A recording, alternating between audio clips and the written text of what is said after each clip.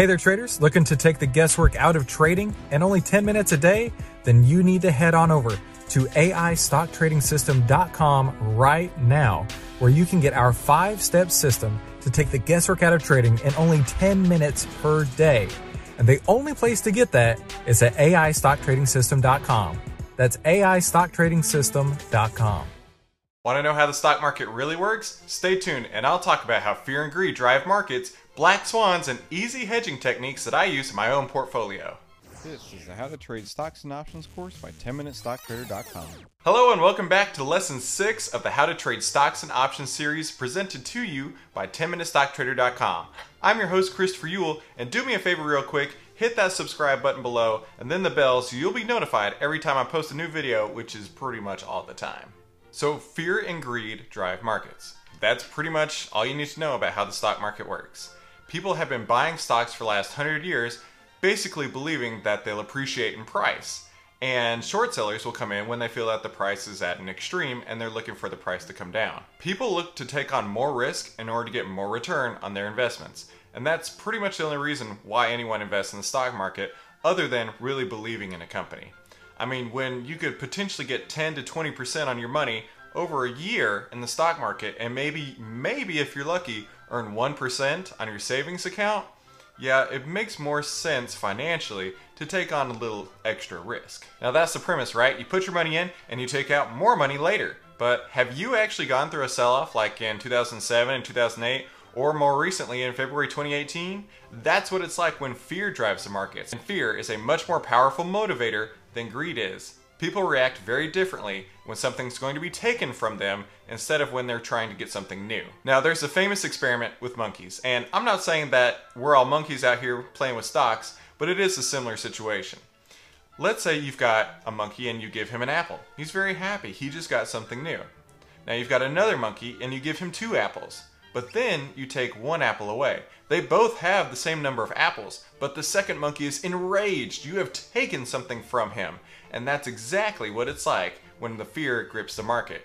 People react very emotionally, very quickly, and that's why markets really fall so much faster than they rise. Basically, these people who are holding on to stocks are looking for someone else to take the position, take it off their hands as fast as possible, at whatever price possible. And that's why you'll see prices decline so much faster. Now, that's also why there's a difference in the skew of calls and puts. Calls trade for much cheaper than their counterparts, the puts.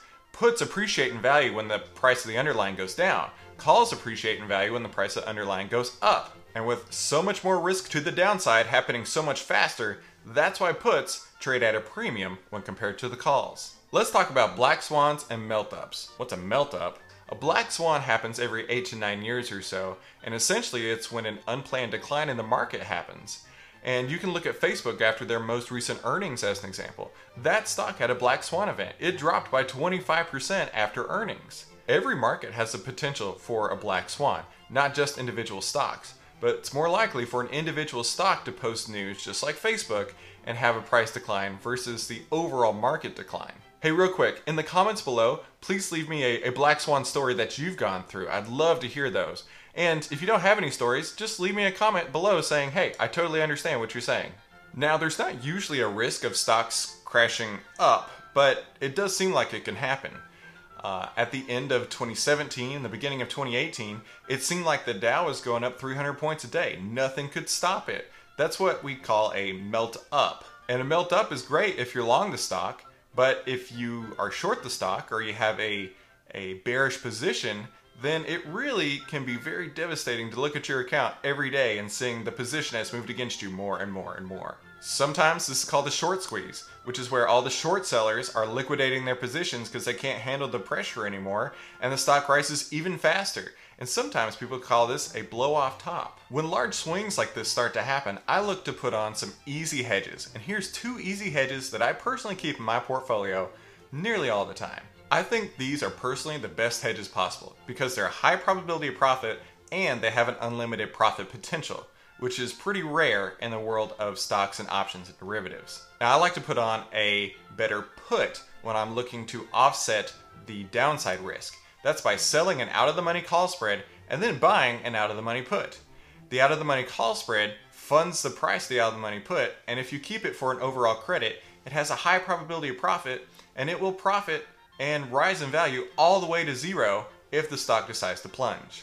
Now, the opposite is what I call a better call. It's where you sell an out of the money put spread and buy a long call. Now, by doing this, if there is a melt up, if the market seems to go up every day and there's nothing that can stop it, you're going to be profiting from it, and you've got very little risk in the trade.